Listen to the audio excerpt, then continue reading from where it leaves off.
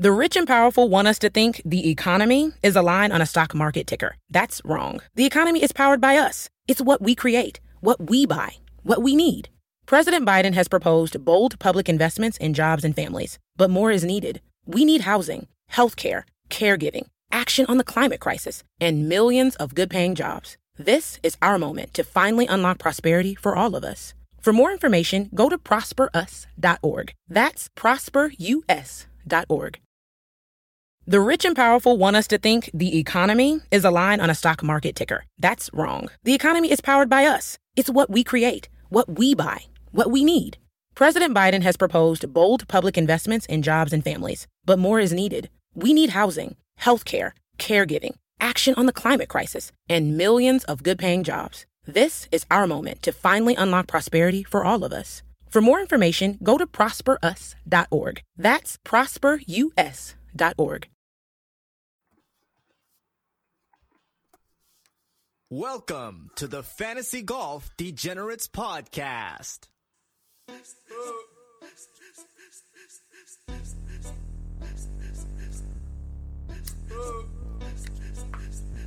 Jordan Bell, third. Jordan Bell, third. Yo.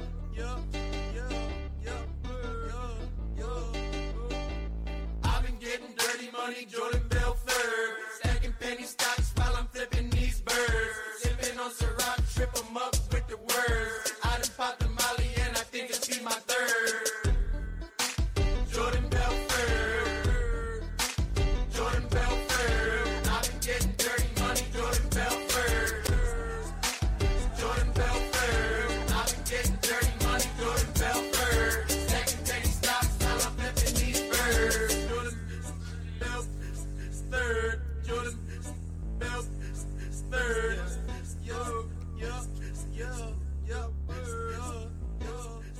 What is going on, DGen Nation? Kenny Kim, your favorite Korean here, bringing you another Fantasy Golf Degenerates podcast this week for the WGC Mexico Championship. As usual, I'm here with my partner in crime, Tyler Tambolini.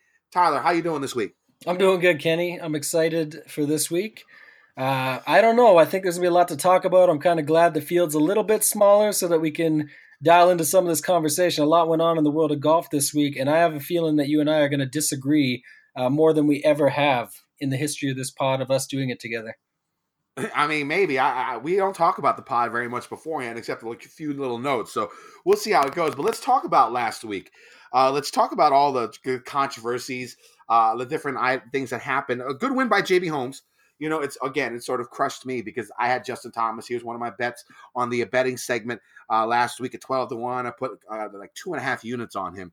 So, you know, I took a nap right in the beginning of the fourth round. I was tired as hell. You know, he was up by like 4 or 5 strokes. It's like, JT got this. And then I wake up and he's losing.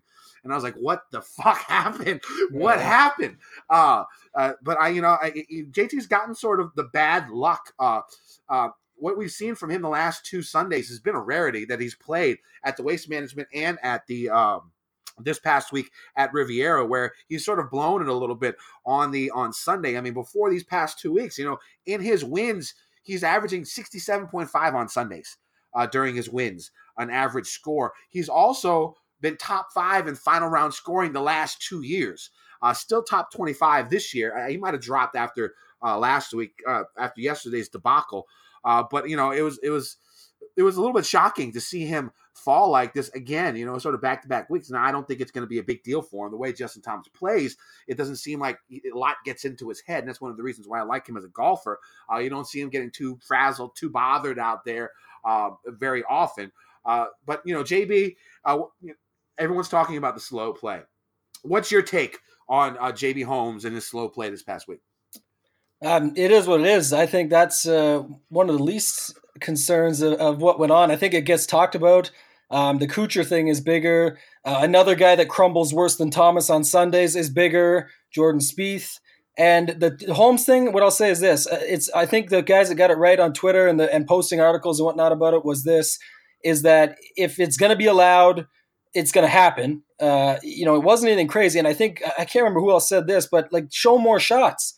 The only That was reason it me. seemed slow at home here is you. Exactly. Show more shots. I didn't see any of these guys on Sunday. Someone posted after you, though. You're right. It was, and posted a list of guys that you didn't get to see on Sunday that were actually moving up the board. Like, Rom, didn't see much of Howell, Leishman, didn't see a lot of all these guys till it was later in the day. Leishman sort of got pulled in, but Matsuyama, there's all these guys that are still finished top 15. Of course, you got to see Tiger, but if they're going to do it that way, at the end of the day, too, it looks like if it's a strategy at work, the only two guys to bury themselves on Sunday completely besides Spieth, who we'll get to, Justin Thomas +4, Adam Scott +5.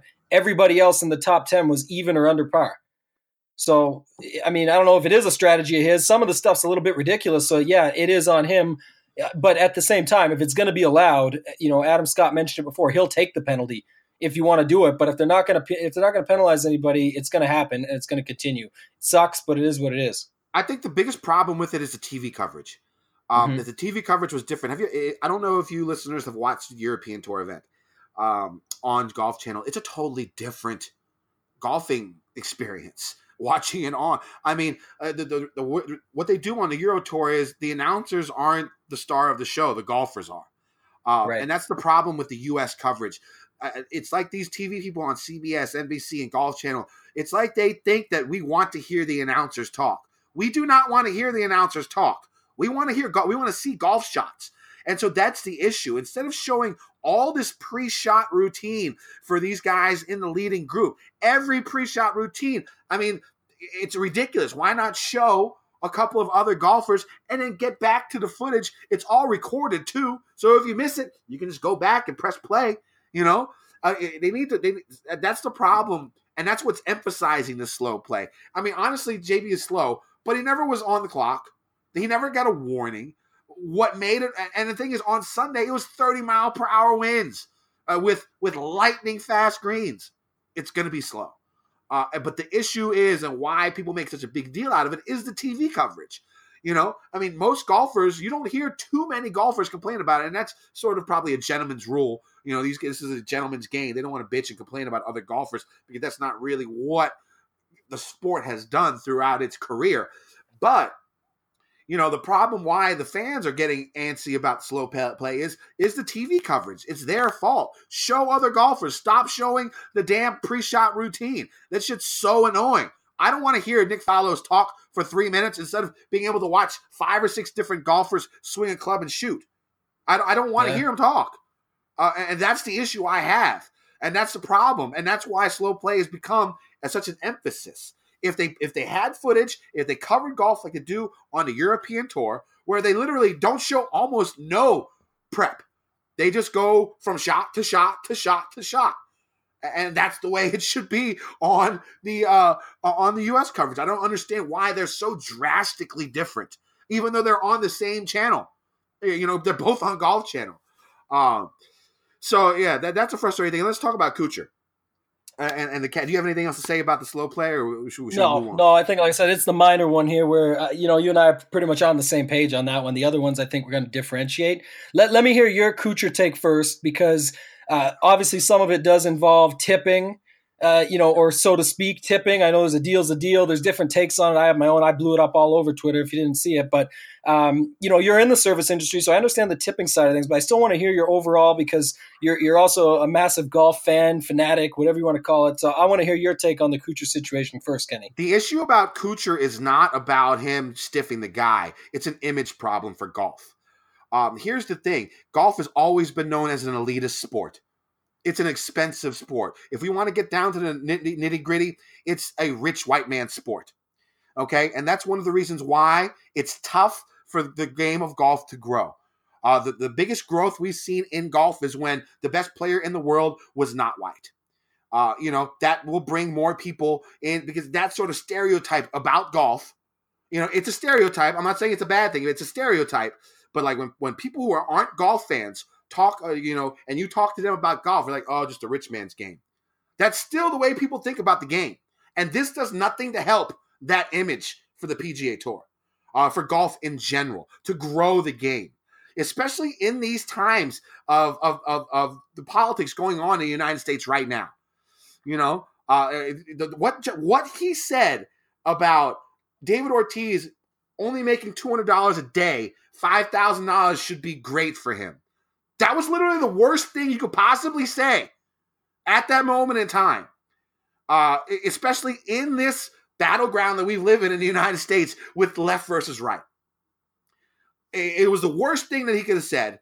And what the problem with what he did, and I know Davis Love III said it, this type of agreement usually happens every time people go around, but this was made a big point. This came out. This one came out. So Kuchar should have bit the bullet. Yeah, it sucks. Yeah, a bunch of other golfers before him probably did the same thing that he did. But this got out into the media, the mainstream media, not just the golf media, the mainstream media. And so that's my issue here. It was bad for the game.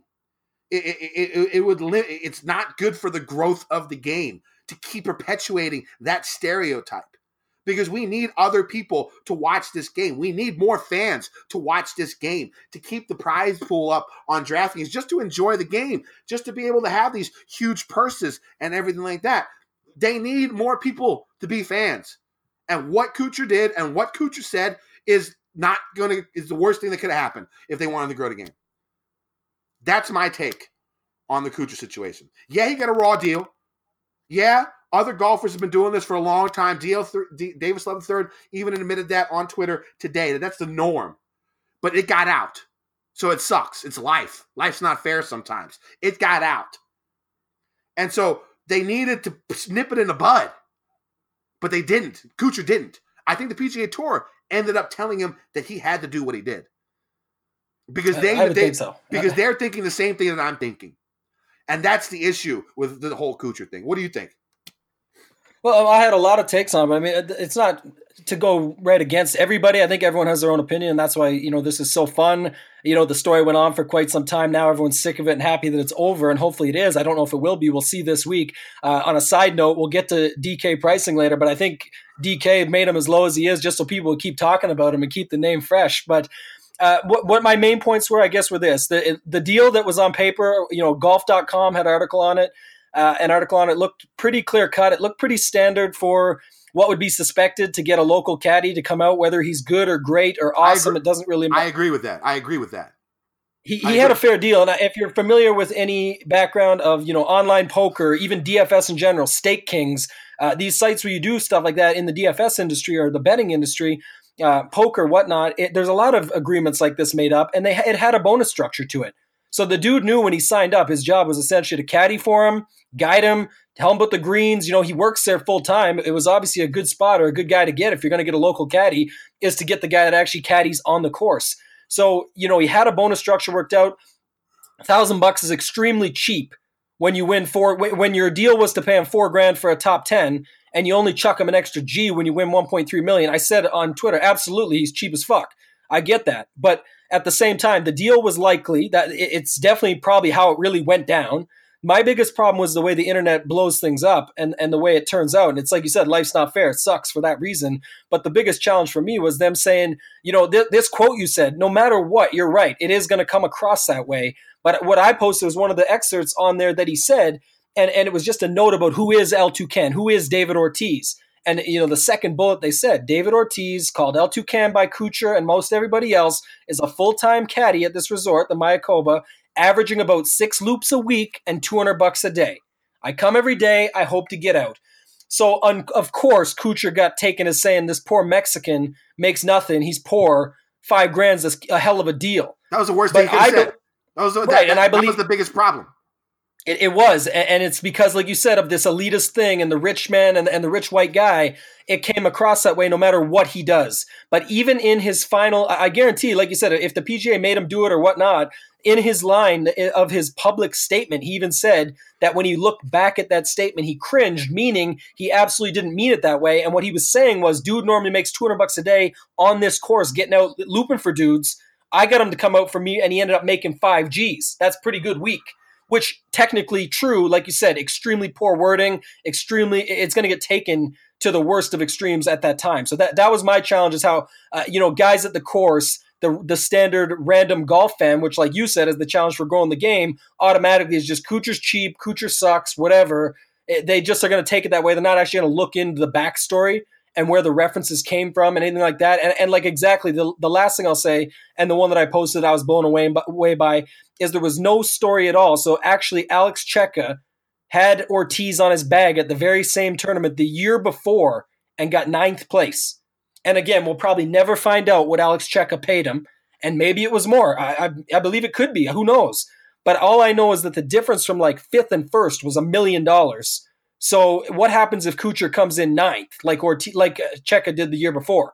Is this even a story, or is it because the internet blew it up? Kuchar then threw $15K at him, which he denied, holding off, and then in the end he gets the $50K he wanted.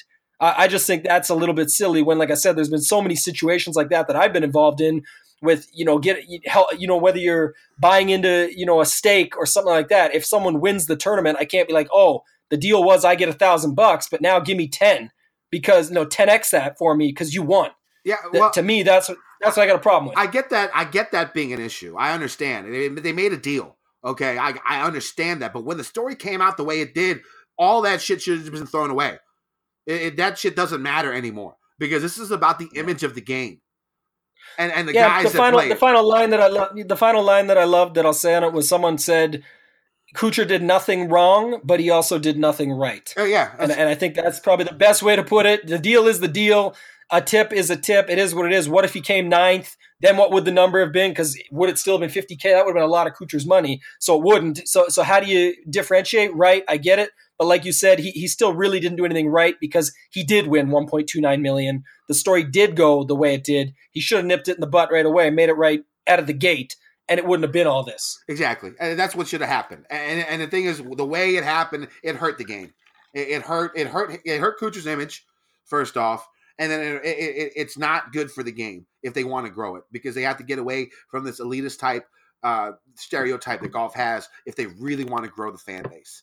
And what happened, you're right, the deal was made. It looked like it was an honest deal. But like once the story came out and it was a big story, it should have been nipped in the bud 4 weeks ago, whatever, at Sony or whatever when it came out. That's the way it should have been. He should have just bit the bullet, gave him the money. PGA should have went right to him and be like, you cannot do anything or say anything stupid at this point in time in this political landscape. You can't do it. And that was a mistake, and it was bad, and it was bad press for golf. Now, it's bad.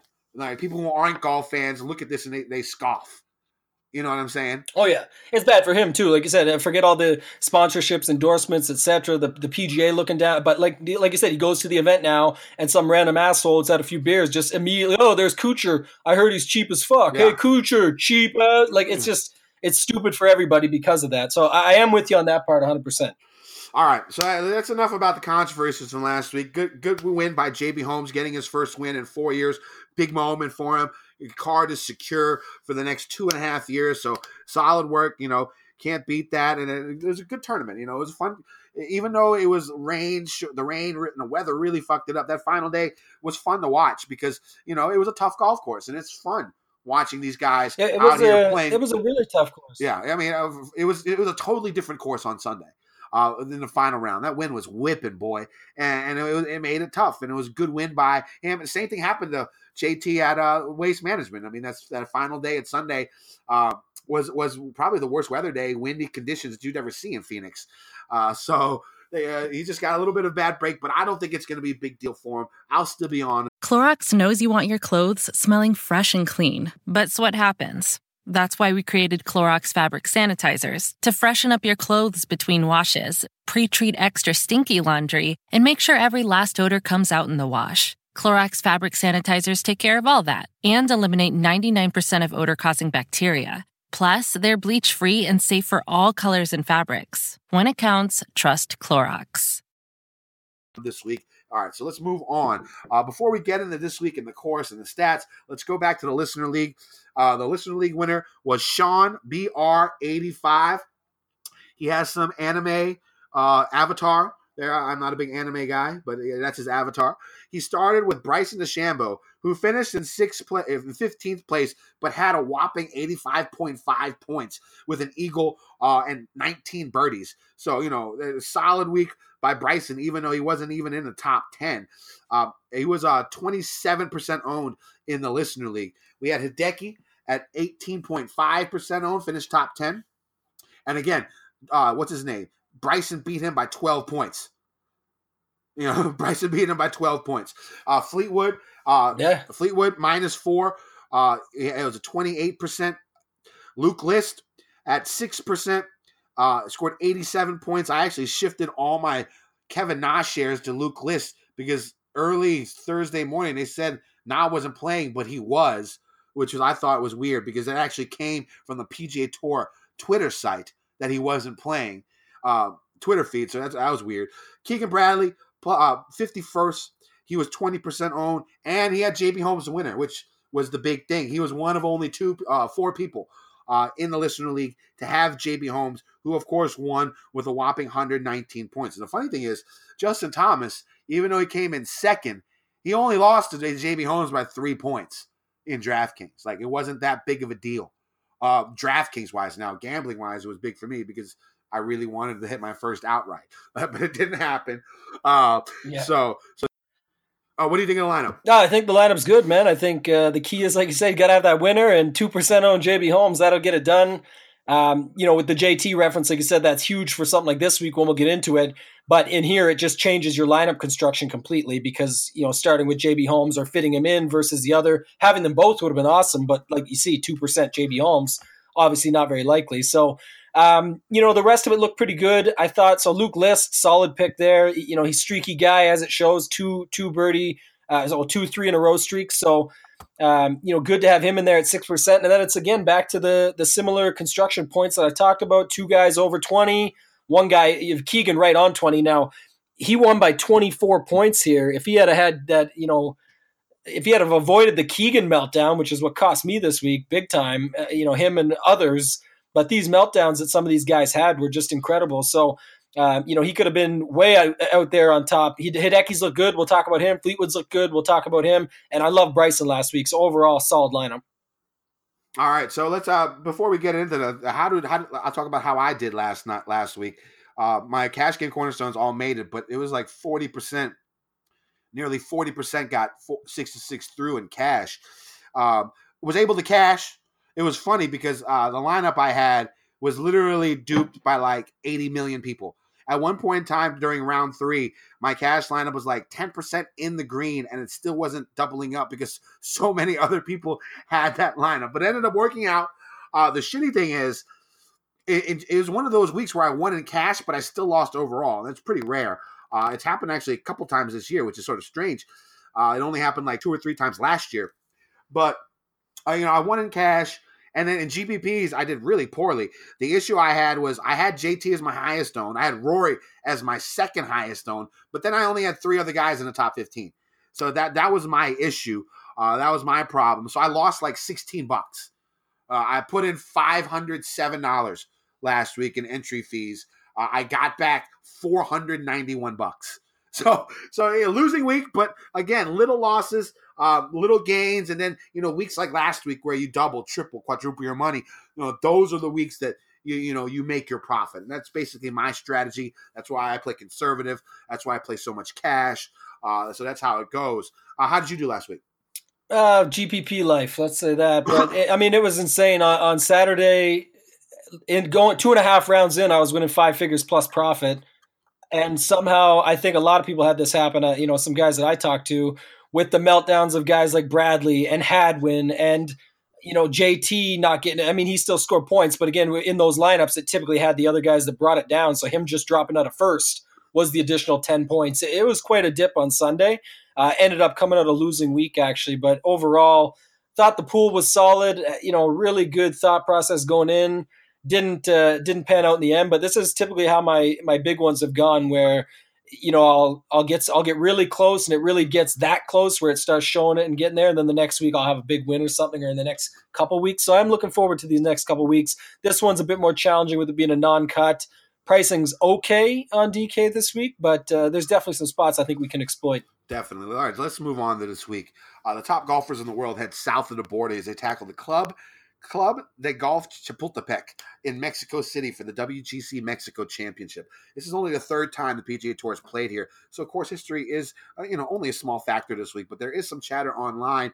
The Riviera, Torrey Pines, Firestone, Doha, which plays the Joburg Open on the European Tour, and Cran-sur-Sierra Golf Course, which plays the Omega European Masters, are correlated courses. Now, if you're a course history buff, you may want to take a peek at the leaderboards from those courses the last few years, including the leaderboard from this tournament the last few years.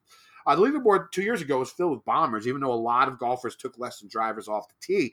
Last year, there were more shorter hitters near the top of the leaderboard, but lengthy hitters should still have a slight advantage here simply for the fact that they're longer off the tee, even with less than driver in hand. And with shorter clubs off the tee, the bombers could hit more fairways with a distance advantage, leading to a lot of short irons onto these greens. Now, I wouldn't discount shorter hitters who are ball striking machines, though. The course also seemed like a risk-reward type course, as there were a ton of eagles, but also a ton of double bogeys. You can also see the risk-reward nature of the course by looking at the final scores.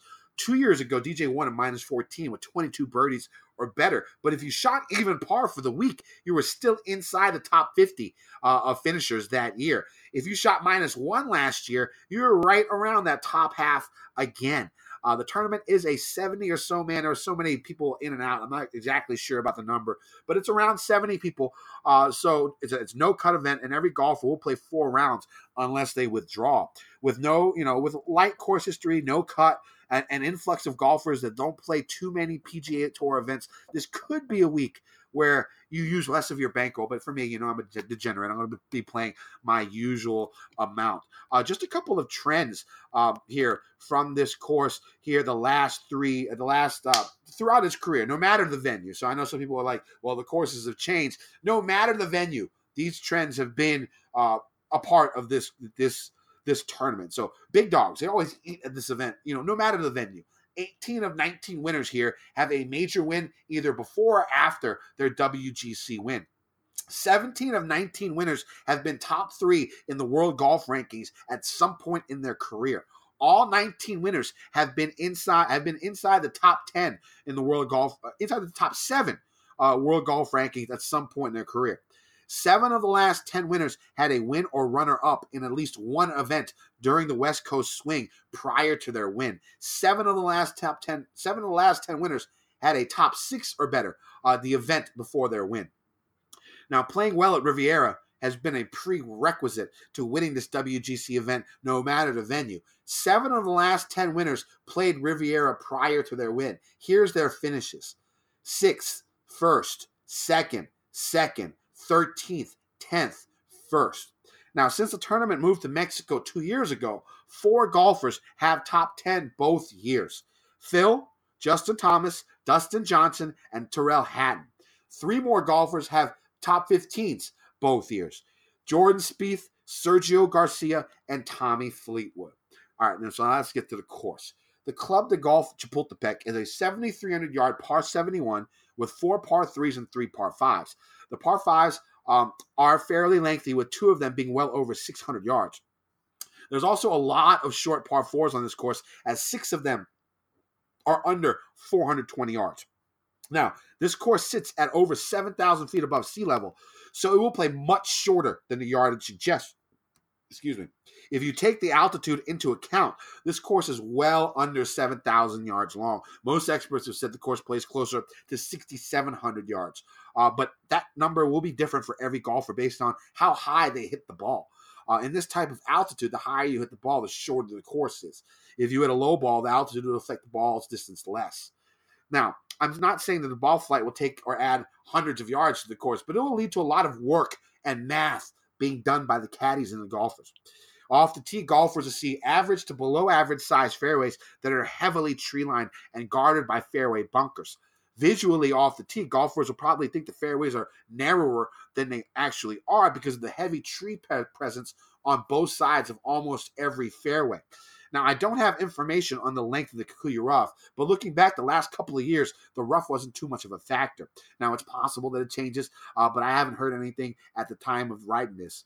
Now, if the rough is up, it still wouldn't present too much of a problem because the course is so short and the golfers have a bunch of short irons in their hands on approaches, but it would stop balls from reaching the tree line. Now, if the rough is short, which I think it will be, then there will be more bounce and roll when golf balls land on the rough, and a bad bounce could lead to a golfer being behind a whole slew of trees, which, of course, will make it more difficult to find the green. Now, on approach shots, golfers see greens with an average length of 27 yards from front to back and much less than that in width. There is a good amount of slope and undulation on these greens, and greenside bunkers will be in play. The majority of greens slope from back to front, so keeping it under the hole on approach shots will be key, especially if the greens are fast. Last year they ran around 11.5. Again, it could change. I haven't heard anything about it, but I think it should still be around 11.5 on the stimp. Two of the smallest greens on the course are on the par 5 6th hole and the par 5 15th hole, which will make going for the green and 2 a bit tougher on these holes. The greens use a blend of POA and bent grass and are slightly firm. They're not crazy. You're not going to see huge bounces. And let's get into the stats. Tambo, what are you looking for this week? Some of the main ones, Kenny, I'm looking at are strokes gained approach, definitely important here still. People want to look at fairways and whatnot. I get that. But the thing about being able to club down for some of these guys is that there should be more fairways hit already just based off of club selection. So really focusing in on approach. It's a non-cut event. So, everything to do with scoring. Birdies are better, DK points, par 5 scoring, things that are going to be where they can gain those points for us. That's the main focus there. And then a little bit with scrambling. Just because smaller greens. So, if they don't quite get it where they need to, just be able to get it up and down and make sure bogey avoidance sort of looks at it in a different way. And then proximity, 75 to 100, with that elevation change and the whole yardages and whatnot. You look at the previews, brings down the overall with the elevation. So shorter shots in for these guys. And that to me is going to be important as well. How about you? Yeah, definitely looking for most of those. A couple of things. I think like a third of all the holes are between 350 and 450 yards. So I'll be looking at par 4 efficiency from 350 to 400, 400 to 450. Also, a couple of things. Like you said, the short irons definitely going to be in play. Wedge game is going to be important. Also, longer irons, 200 plus. You got 2 par 3s that are over 200 yards, and you got those 3 par 3s that everyone's par 5s that most people are going to try and reach into, especially with the altitude. Most people can. So, there's going to be 200-yard approaches to the greens with that as well. But again, you got to think about the altitude and stuff, so it makes it a little bit tricky. But I'll be looking at those things as well. So basically, I'm down with what you said. So let's get on to the actual field this week. Let's take a look at the golfers up top in the 10K range. I think this week there are 6 golfers in the 10K range. They go from Bryson DeChambeau all the way to Justin Thomas. Tambo, who you got? Different strategy this week. It's gonna be tough to say what people do because I think the balance lineups look pretty good, but at the same time, I'm hearing a lot of chatter early on about a lot of these names that we'll get to later on in the 6K range. Everyone wanting to get different that way so that they can fit the JTs, the DJs, the Rorys. Up top, I'm definitely with you. You got to like Thomas on the follow up. I think he'll be fine, but. For me, I actually really like Rahm the most of anybody. And, T3POs this week, it's a little bit tougher, but I'll go through them in a different way. But the very first one of the week is going to be Rahm versus the big 3, if that's what you want to call them at the top. So I'm going to play more lineups starting with Rahm than I am with Thomas, DJ, or McIlroy. I get what's going on with all of them have their own good positives. There's barely anything poor that you can say about any of them. But at the same time, Rahm, I think it's 3 months straight with top 10s, his last 5 anyway, for 9th, 10th, 5th, 6th, and 8th. Not as good here last year, but he wasn't sort of on that same form run. And all his stats for me, again, all the guys at the top, the stats line up. But as far as birdies are better gained and DK points, he's in the last 36, he's 4th in birdies are better, 2nd in DK points. And it's basically equivalent to Thomas, 3rd and 5th. Even though Thomas supersedes him in certain areas, I do still think about it. And like you said, how does Thomas bounce back from that? I was waiting for #KennyAfterDark to come up with a stat of all JT's runner-up finishes and then see how he bounces back the week after. I didn't see that one yet. He doesn't have very many runner-up finishes. I actually looked for it. I think he doesn't have many second places in his career. He has a bunch of thirds, a bunch of wins, not many seconds. Yeah, you talked about earlier too. It's almost like he should have 2 wins. Like if he had done anything against Ricky that Sunday, it would have been in Ricky's head probably, and wins there. And then obviously he couldn't have played worse, and he still just got edged by JB and missed some silly putts on Sunday. So gotta like JT, gotta like Rom, and then I'm going back to the well with Bryson. I'm gonna skip my boy Ricky and go to Bryson. 10K seems too cheap. Another guy just below him we'll get to. But yeah, Bryson sets up across the board. He's been on fire. The one thing about Rahm I talked about on last week's pod is, remember I said he looks for courses that he can sort of overpower. And this is one by far with the elevation, all the factors that run through it. I think this is a course that he can overpower and feel pretty good about it. So I'm feeling strongest about Rahm in the top. How about yourself? I got to go with my boy JT once again. Just these back-to-back finishes. I think he's going to close it out one of these times. Couple of top fives here in Mexico in the last 2 years. So you know he likes the course. It's just the numbers are too good. He's playing too well. He's just had a little bit of a lapse on Sunday, which is not his normal thing. He's usually a Sunday warrior. And we've seen the last 2 weeks in bad conditions. That's the key. In poor conditions on Sunday, he faltered. We're not going to have those poor conditions this week. It's going to be beautiful in Mexico for all 4 days. So the weather's going to be nice. I don't hear any things of rain. I don't think the wind's going to be up that much, but it's the weather, so that could change.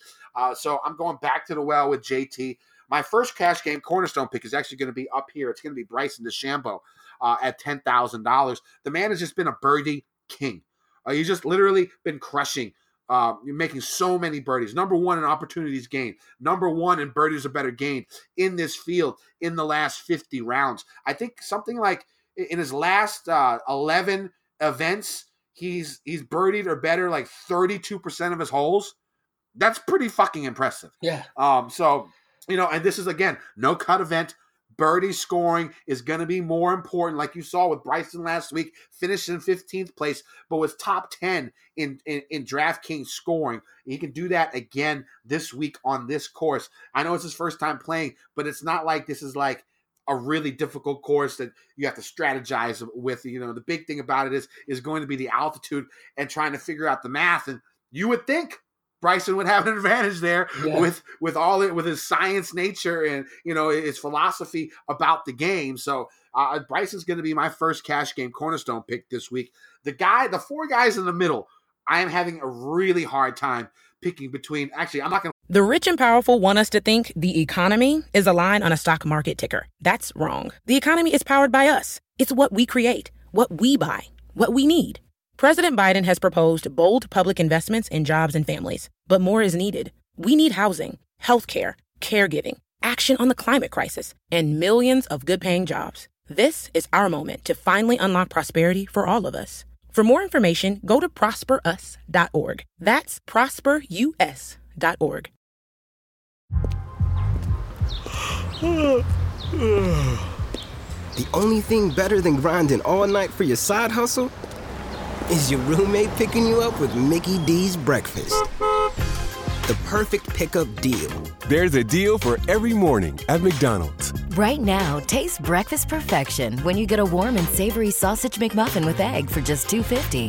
Price and participation may vary. Cannot be combined with combo meal. Play Fowler because he sort of struggles on POA, and he hasn't really had any big finishes in POA ever. Maybe a couple in his past, but it's been rare. So I'm going to play one of DJ, Rory, and Rahm, and you might have taught me in the Rahm. So that might be my third play up in this range. All right, so let's move down to this 9K range. I got another cash game cornerstone here. My cash strategy definitely a lot different this week compared to last week, where it was as about balance as you can get. My highest price golfer last week is Patrick Cantlay at $9,000. I had all my golfers above $7,700, all 5 of them, and it worked out sort of. Hadwin, I don't know what the fuck happened to him the last couple of days. He was like, "Fuck it, I don't want to play no more," and he just no, and he didn't want to come here either because he was next up on the alternate list, and Otegi got in instead. So I don't know if he got maybe all those delays and whatnot, maybe kinked something up in the middle for him or whatnot, but he definitely disappeared completely, went off the rails. Not quite as bad as the guy at 8,800 we're about to get to, though. But continue on. All right, but so So again, my cash game, second cash game cornerstone pick is going to be Tiger Woods at $9,500. Again, a shit ton of birdies last week. The game looks like it's there. He's been driving the ball a little bit better. The big problem he had was he had like 4 3-putts in one day. After that, his putting was pretty decent, not bad at all. Again, iron play has always been his strength. It will continue to be his strength. He should dominate this course, even though it's the first time he played. If you look back last year, he played 3 different courses for the first time ever. Last year, when he was getting back into, I forget what courses they were, but he finished 2nd, 4th, and 2nd in those 3 events. And that was the first time he played. So I am not worried about this being Tiger's first time. So Tiger, again, he's going to be my second pick. Other guys, this range is sort of small, but I am going to play Xander. No cut event, deep field. This is a Xander special. Yeah. I think 3 of his 4 wins have come in no cut events, with pretty strong fields. And this fits that narrative. And so I'll play Xander as well this week. Who you like? Yeah, so for me, one guy I like right out of the gate is Brooks Koepka. I mentioned when I talked about Bryson. I think same thing you just talked about with Xander. I mean, this range for me is actually pretty easy. It's the younger guys versus the older guys. Woods, Mickelson, 2 events. Woods is hard because, you got to love it. And seeing that comeback there last week, he even said himself, he's gassed up. Like it was just too much. Faded on the back 9, heavy from about, I think it was hole 9 and on. So the last 10 holes, I think it was something like 5 over or whatnot. So Koepka, I love, young gunner, disrespected again here with this price, $9,800. Solid for me last 36 rounds. He's 7th birdies or better, 7th DK points, 2nd opportunities, 10th scrambling, good on the par 5s. I think this, of course, he can eat up, club down. He's already pretty accurate. We've seen him scramble at times. Very solid and make putts. So I'm happy with Brooks Koepka here at 9,800. Mickelson, like I said, I'm going to overlook here. I don't care about the win last year. I think with the late finish at Pebble, going to this week that he just played, and now coming across here to Mexico, altitude, I don't know. These guys are a little bit tough to pick from. Xander, you already talked about. I do like him. But my other guy that I love here is right at 9 on the dot is Hideki. I see people betting him today. I know he's going to get talked up, but this is one of those chalk plays. If it's going to be chalk, I think the guy right under him, Tony Finau, we'll get to in a second, will eat up some of this ownership or at least even them out a little bit. But I really like Hideki, man. He's looked really good lately. He's bouncing back. I think, again, he's a touch underpriced for what we've seen from him lately. All the stats line up across the board. Other than that, not too many guys in this range to talk about, but Woods and Mickelson would be the guys that I'm lightest on. All right, so we're definitely different on that range. Let's move down to this 8K range. I'm going to go with my third cash game cornerstone pick, and we just talked about him, Mr. Tony Finau, at 8,900. Once again, I'm going very, very top heavy this week. So there will be a 6K golfer in my cash game cornerstone this week for you guys because I have so many top price guys. So Finau, again, birdie machine. No cut event. He's going to make a ton of birdies. He's always been good at different par 4 ranges, like 400, 450 yards. He's second in the field. One big thing that I noticed about Tony is there's a lot of 3-putts here. More 3-putts here than the average tour event. I think the average tour event has around, I think this is a Josh Culp special. If you don't follow him, it's at Future Fantasy. Really good info that he puts out every week. He said that the tour average is right around 3%.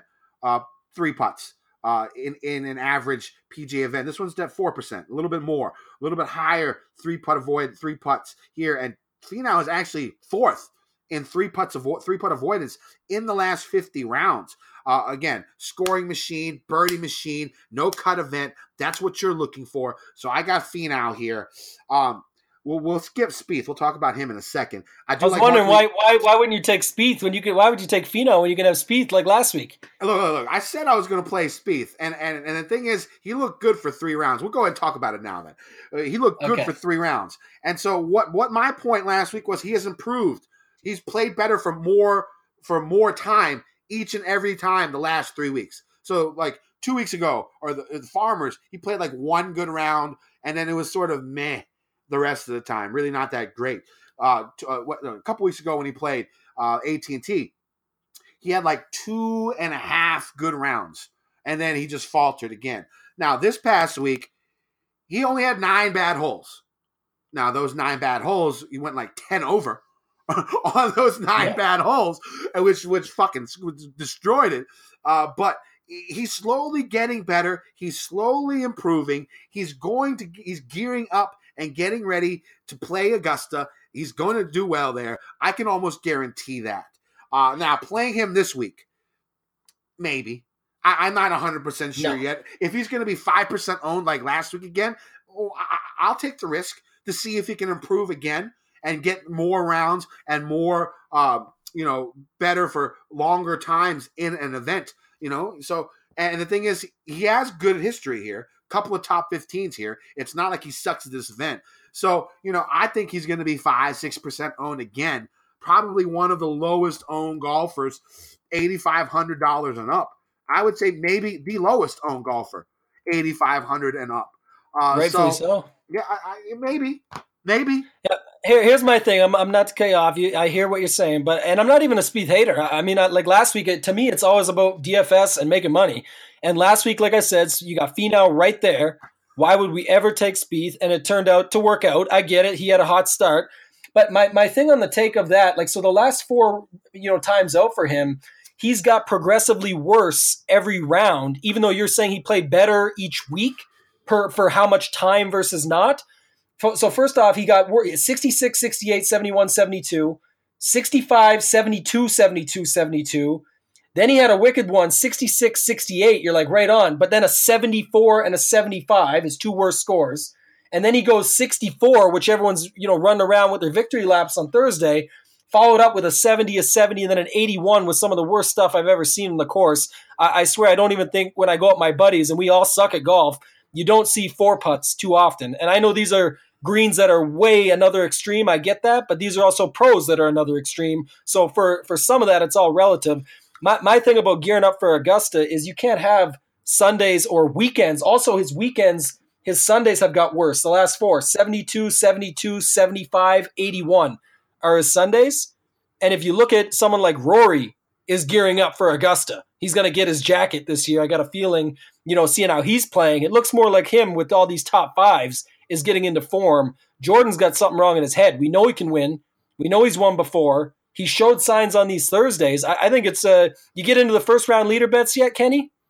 I hit Brian Gay for the first time like last week or a couple weeks ago, but I don't do it that often. That's where I think you need to get Spieth, and then that's where you can do whatever, because that's going to be awesome on Thursdays. He's been incredible. I do see what you're saying with lower ownership, but again, his price isn't right.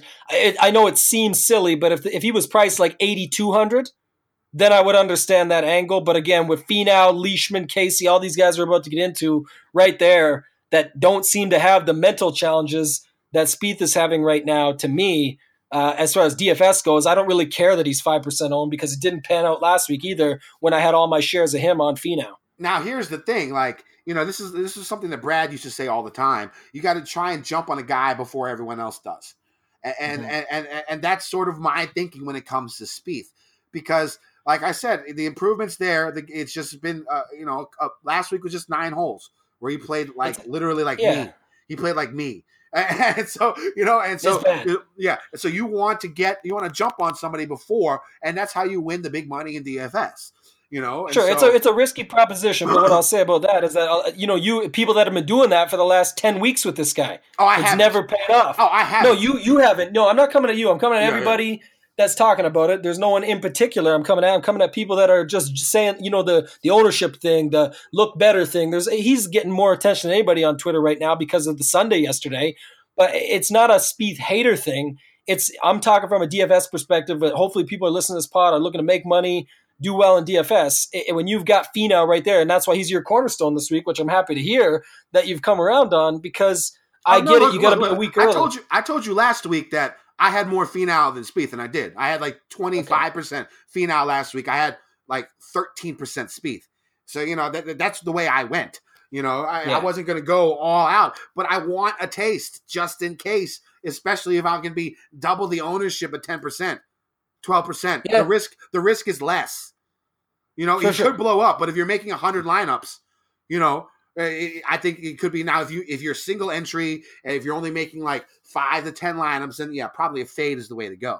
I'm thinking, like that's what I'm trying to say. 20 max or less. I probably wouldn't. If you have 20 max, maybe one speed because you want to feel like you're not left out. But to me, I'm gonna have 0 on more than that many lineups. That's just me. But I think the crazy move would be a week like this or something where it's a no cut to go all in on him at a 20 max, and then just take the risk that way. No, I'm saying if you're gonna be the guy that tries to get out ahead, I'm having 0%, so I don't care.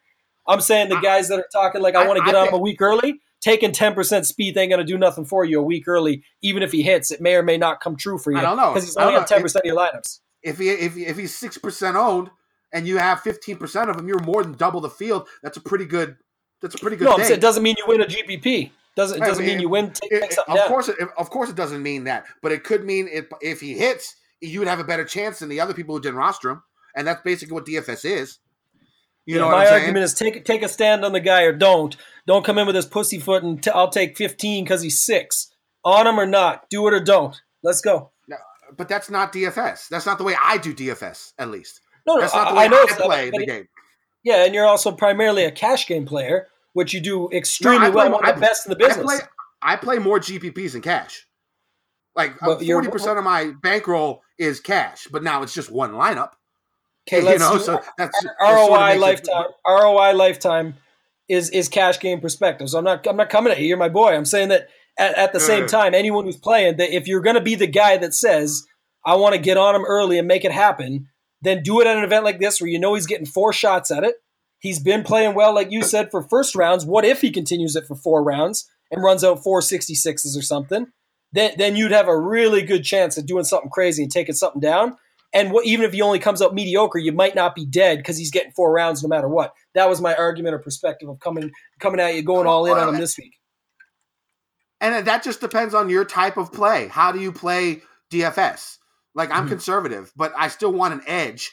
So I want to be overweight on the majority of the golfers I use. Yeah. Now, I'm not going to be crazy and go 30, 40% speed because, I don't have that much faith in him.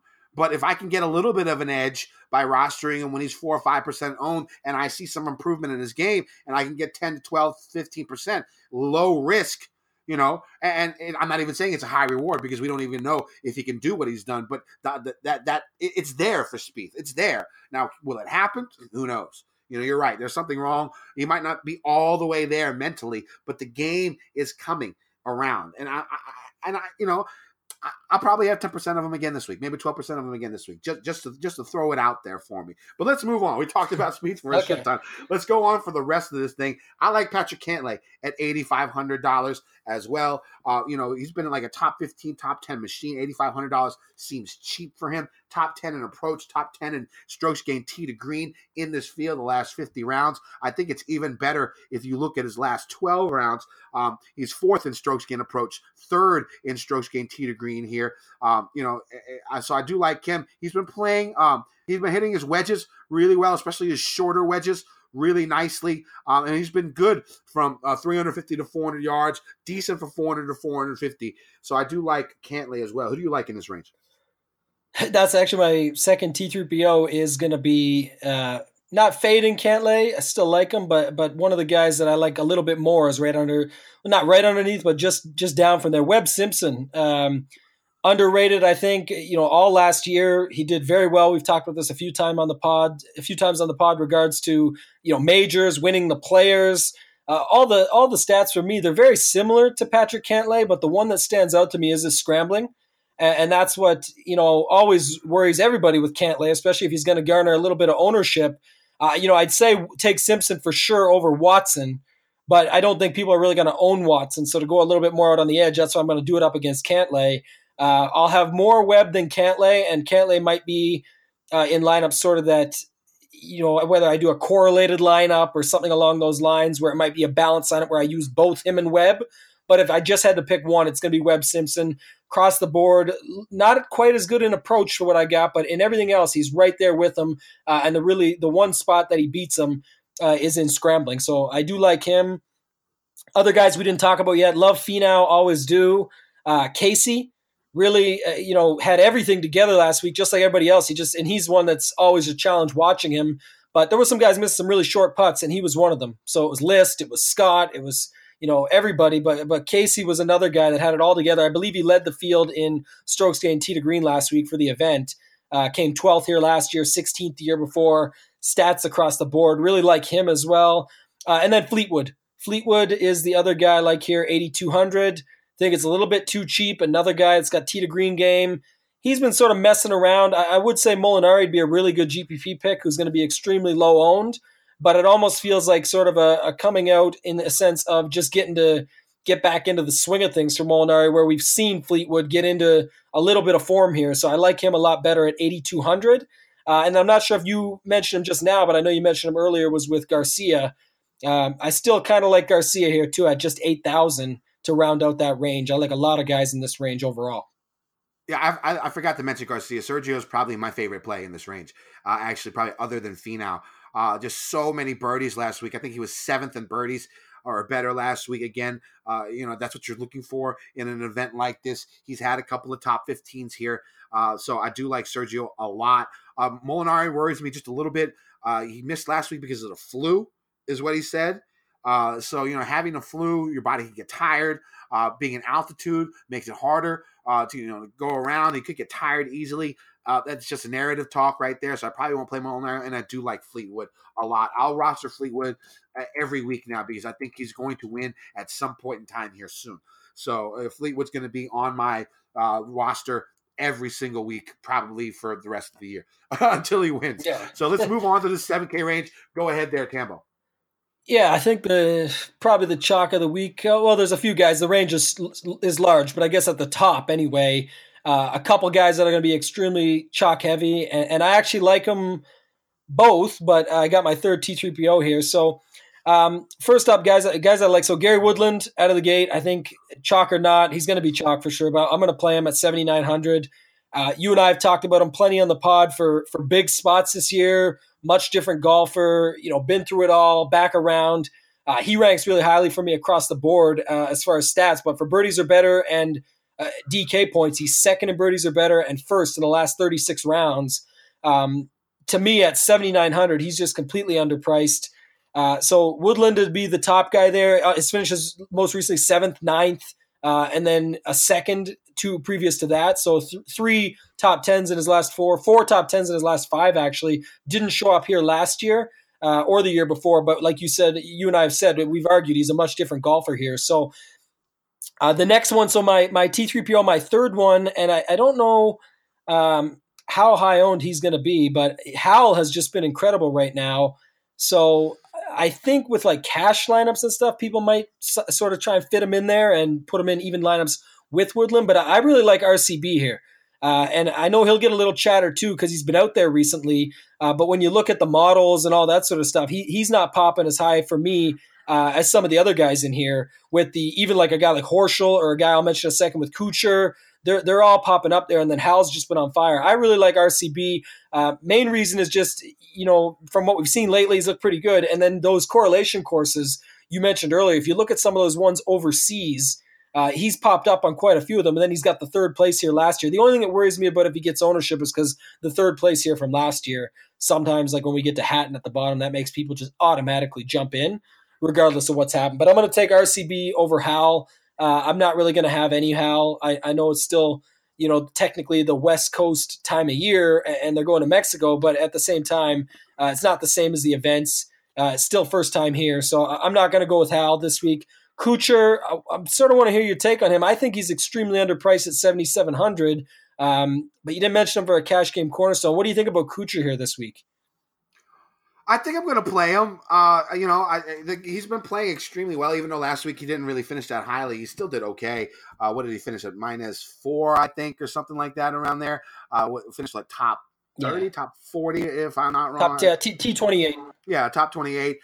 He's been playing well. I got no problem with Kuchar. I don't know how much I'll have of him. We'll see. He wasn't like one of my main picks this week in this range. I do like RCB a lot. I do like Woodland a lot. I'll play a little bit of Matthew Fitzpatrick. If there is a correlation between here and Kranz Sierra, Omega Masters, Fitzpatrick has won the last 2 events there. Massive elevation, similar type course. So I'll play a little bit of Fitzpatrick. I do like Ian Poulter as well. We did miss him up top. He's coming in with really, really strong form. A bunch of top sixes, top fives, top tens here. Recently in his form. He's been playing really good. I think him being good with, the 400 to 450 yard par fours. He's good with his, shorter wedges from 100 to 125 yards. Good around the green, which should be able to help. I'm going to go Hao Tong Lee at 7,400. Again, another form play. The guy's just been, right around the top of the leaderboard for, a bunch of tournaments here recently. Cam at 7,400. You got to play Cam at that cheap of a price. Yeah. And a bet at 66 to 1. That was an auto bet that I saw with Cameron Smith because the talent is there. The price is too cheap. If you're going down just a little bit below, I know we're running short on time, but Tyrrell Hatton, I'll play him. He's had moments this year. He hasn't been playing the best, but again, that history is there. There was some stat. I'll try and remember it here soon about him, but I do like Hatton. That's probably about it. Any other guys that you miss in this range? I like the Fitzpatrick call you had there. Probably be on him a little. I do like Kuchar that I talked about, so I will go on him. Hao Tong for the recent form, and Cam. I like Hatton a lot. I think he obviously fits well here. I know he's going to be popular, but I'm still going to stick with that. He's been good, and he's been good here. Not as good lately, but overall here he's been solid. I think the course sets up better for him. And then the other guy I like here is Henrik Stenson. Again, it's Stenson's weird because he's missed a whole bunch of cuts recently. He hasn't been playing that much, but 7,200 seems crazy. That seems Henrik crazy, Stenson, right? Exactly. That's a crazy price. It's a very low price for Stenson. So I think I might have to play him just because that's 7,200. When was the last time we saw Henrik Stenson at $7,200? Not for a very maybe never. Super it's like a major 2 years ago or something. I think it was, and it's just crazy price. But in the last 36 rounds for him, he's got fourth in approach, 17th opportunities gained. He's just not popping in the birdies or better at DK points. That scares me a little. But at 7,200 for guaranteed rounds, it's Henrik Stenson. If he gets hot, he can literally win the tournament. So he doesn't need to. That 3-wood down. That 3-wood right down the middle should be money. Yeah. You would think if he's for him, 8,800 right? or something, I got a problem. But at 7,200, this guy can come 15th and do fine for me. So I like him at 7,200. Going down from there, who do you got anyway under 7K? Is there anybody else at 7 that you like? Otherwise, I'm going low. No, nobody at 7, but I'll go my final cash game cornerstone pick. It's going to be $6,900, Emiliano Grillo. The thing about Grillo, the guy, there's going to be a time when he can learn how to putt. There has to be a time when he learns how to putt because his iron game is ridiculous. Like he's gained 5 or 6 or 3 strokes in with his approaches in the last 6 events that he had a shot tracker or shot link. The iron play is too strong. He's been actually pretty good around the greens lately. It's just he's been, he sucks balls at putting. But there's going to be a time where he's sort of, where he just putts a little below average instead of massively the worst putter in the tournament. There's got to be a time. And so when he gets 4 rounds this week, the thing about him is opportunities gained in the last 12 rounds. He's, I think, in the top. I have it written down here. He is first in opportunities gained in the last 12 rounds in this field. The opportunities gained is a stat on Fantasy National. It's you guys should check that place out. It's really great to make your stats and models. But opportunities gained is how many times he leaves himself for a good birdie opportunity, and he's number 1. And another thing, he's top 5 in proximity from 125 to 150 and 100 to 125 yards in this field in the last 12 rounds.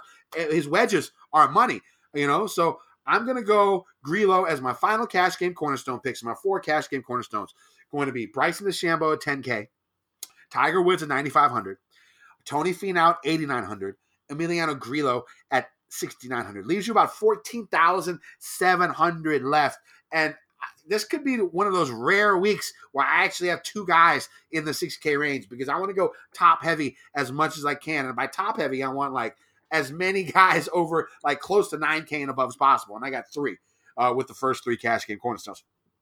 So that's going to be it. Go on and go with your picks in the 6K range, and I'll go after you.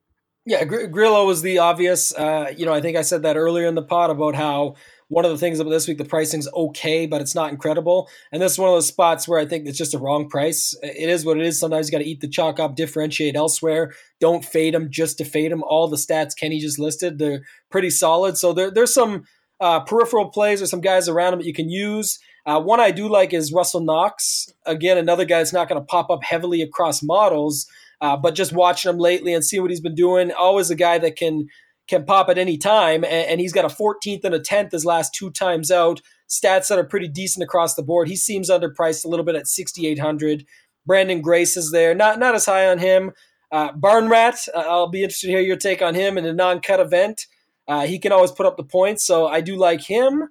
And then down at the bottom, I'm taking a shot here. I could have made it one of my T3POs instead of the RCB one, I guess, but I think Answer is going to get a little bit of ownership for the obvious, the hometown narrative. But it's kind of scary for him. He's going out with Tiger right out of the gate, so the crowds are already big. When I heard that, I was worried. Yeah, me too. So, I mean, I wasn't going to be heavy on him out of the gate anyway, because he hasn't really been as dialed lately as what you and I liked at what we saw at the start of the season. Still think he's a great talent, big upside, love him, in most fields. This field, not as much. And the one that I think there's a few guys below him that people are going to go with, some between Bergegaard, Lipsky, Rye, even guys have brought up, Wise and Stanley. I'm going to play a little bit of this Aaron Rye guy, mainly on the Ben Cauley tip there with, sort of the overseas, the Joburg, the courses that he's been at. I do like him just as a cut maker. His last 5 events, over there, all cuts made, all decent turnouts, but he's sort of like a bird, like a fairways and greens guy. That's just if he gets the right opportunities and it's a shorter track, everything can sort of line up for him. So Aaron Rye, and then the one guy I'm going to go back to the well on is Kyle Stanley. Don't know what's going on with him right now. It's scary, 6,400. But he's the guy that I sort of see and recognize and also know has some talent. So while it's been bad lately and doesn't quite have the form, he had it popping here for a little bit last year and then faded off. I could see that happening again. Maybe this is what gets him back on track. Overall, he's a pretty good player and good ball striker. So like you said, some of these shorter guys can show up. He proved it last year and then just faded on the weekend. I'll go with Stanley at 6,400 to round it out. Yeah, I do like Knox a lot. I do like Grace. Barnrat, I will play. He can go birdies and bunches. And the thing about him is he's really good. He's been really good with his short wedges here recently. I think in the last 12 rounds, he's 15th in this field from 125 to 150. He's 6th in this field from 100 to 125. He's also been really good from the 2 par 4 ranges that I'm looking at. He's 14th in par 4 efficiency from 350 to 400. 20th in par 4 efficiency from 400 to 450. So I'll play a little bit of Barnrat. I do like Lucas Beauregard. The thing about him is he led the European Tour in total birdies last year. Again, this is a no-cut event. You need birdies. And the thing is, even though he's a European guy, this course has, European flair to it. It's not like your typical PGA type course. It's more similar to the courses that they would play on the other side of the pond. So I'm not exactly too much worried about that. So I'll play Beauregard at 6,500. Aaron Wise, I'm not playing. Something's wrong with him. I think ever since he came back looking like Hulk Hogan after the fall break, he's not used to, his game hasn't caught up with the body changes. Rory McIlroy, man. Makes me think of Rory when Rory first got jacked up, and it was like, it's not working right now. It's not really working. I'm sure at some point in time, his golf game will get used to the body that he has, but it hasn't yet. And you can see by him missing every cut he's played in this season or this year so far. My final pick is going to be sort of a flyer down below, Shugo Imahira. The thing about Shugo is, he had all that hype coming into the Sony Open, and he did pretty well. Shot 33rd place. Really nice. Been dominating the Japanese tour. He's a good player. This thing has I think he has a chance to maybe be in the top 50%. Top 30 would be good for him especially if he gets a good amount of birdies. And drops because he has a bunch of bogeys. So that's going to be my final pick. All right. So let's move on. We're running a little bit low. A little bit long. All the conversations we had earlier were money, but it is making us go a little bit longer. So why don't you lead us into the betting segment, Tambo? Yeah, so first off, I want to thank our sponsors. So betql.co, Download the app. You can get it in iTunes, Android, both stores. Grab it, get it on it. Check out a couple things. Value bets. So basically just provides with all the value bets. It's got algorithms on there that you can find sort of the top bets of the day. It does show you things like line movement, so you can see how the lines are moving to help fuel your process as far as what you're going to go on, or if you're going to follow the line or fade the line. And then that's with the public betting as well. So you can see all the trends in real time of where the money's at, where the public's on, what the spread that they're playing. And for that, I'll tell you, lead into my picks, Kenny. And I got just 3 this week to kick it off. And so Rom, I talked about. I'm going to bite the bullet. I normally don't take guys up top, but I got him at 17-1. So pretty big on Rom. It's sort of like your JT pick last week. If that fades on Sunday to a second, I'll be pissed. Stenson, I talked about, 70-1 on Stenson. Again, don't know what's going on with him, but if he pops and goes off, anything can happen. And then I talked about Stanley a little bit. Don't really expect as much for him. I'm going to hedge into it too. I've got the E-Trail already, but I'm going to get a top 10 or something where I can make a little bit more and still get decent odds on him. And that's all I got for this week. Rom, Stenson with an each way, and Stanley with an each way. I'm going to go start with Xander at 20-1. I'll probably also bet somebody, one of the favorites, but he's going to be my first one. Xander 20-1. Again, no cut event, strong field. This is his shit. 20-1. I like that number. Cantlay, 33-1 is going to be another bet. I think that number is a little bit high as well, especially about how well he's playing this season. Sergio, 40-1 with his birdie or better. With the amount of birdies that he hit last week, the game looked strong even after his little outburst. The whole Kuchar and the JB Holmes thing was great for him because people weren't really talking about what he did when he played this past week. And then I got Cam at 66-1, and I'll probably put a top 5 bet on Cam also when that comes out. So Cam Smith at 66-1. All right. Anything else before we head out? Do we have one and dones? Yeah, I don't know if I picked one yet. I got my one and done for the week. I'll go into it first if you're looking. But I took a strategy early on of going with the big dogs and trying to make it happen. And I've got like every single week, I've got the top 10 or top 15 out of obviously all the DJs. I blew up all the good picks. So I got one good pick still left, I think. And my one and done here is I've already used up Rom, or I would go with him. But I'm going to use Finau. And I'm going to hope that this could be the week. I don't think that's I wouldn't even put the bet on him because the odds aren't, really something I care about if I miss. But at the end of the day, the big thing with Finau, I'm hoping, is that, well, it was at different times. His win at the Puerto Rico Open, maybe he sees that on the calendar this week at the same time this is on. It gives him a little, nostalgia or whatever, where he's like, I won that event before. Maybe I can do something here. He's obviously been pretty good lately, like I said. So I think there's going to be a time at some point. I really don't know if this will be it, but I'm happy to keep burning up guys in one and done. So I'll try Finau for this one. I think I'm going to go Sergio as mine. I just think that, he's had good history here. He owns a home at Crancer Sierra, so he plays in this type of elevation all the time. He should be used to it. And he's had a couple of top 15s here in the last couple of years. We'll see if he can pull one out and finally get a W. So we'll go Sergio as my one and done. All right. So I think that's going to be it. Tambo, tell them where they can find you. Yeah, gupscorner.com. Over there with all the boys, Gup, Bucks, everyone. So basically I got our articles going to come out there, Tambo's Tea Time. It'll be out Wednesday. It'll be these T3POs, and I'll probably add one more in with a little more in-depth on everything, and whoever my extra of the week is. And then on Twitter, at ToeTag and Tambo, all my egregious takes on Kuchar, slow play, Spieth, you name it. Yeah, you can find me at powerhourpod.com. I write my weekly article there, give out all my picks there. Good Slack chat. A little, really nice customizable stat spreadsheet. You can also find me on Twitter at KendoVT. I put out a ton of information on there. If you haven't followed yet, you definitely should. Before we head out, make sure if you enjoy the pod to leave a like and a nice review. It really helps us out. It helps keep the pod free. So if you like the pod, if you like what we're doing, if you're a fan of every week, please leave a 5-star review on the pod. It'll really help us out. All right, so that's going to be it for this week. It's going to be a good tournament, great field. Can't wait to watch it. Let's win some money, D-Gens. Good luck. The rich and powerful want us to think the economy is a line on a stock market ticker. That's wrong. The economy is powered by us. It's what we create, what we buy, what we need.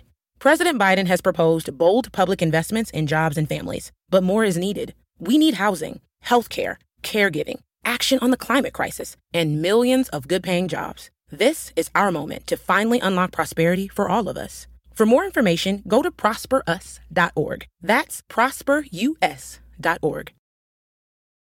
New hot and iced Sunrise Batch Coffee from Dunkin'. A bright and balanced, full-bodied blend brewed so you can get summering from sunrise to sunset. And even after that, because that's when you can show off those string lights you hung in the backyard. Or rehung. Enjoy a medium, hotter iced Sunrise Batch Coffee for $2. America runs on Dunkin'. Price and participation may vary. Limited time offer. Exclusions apply.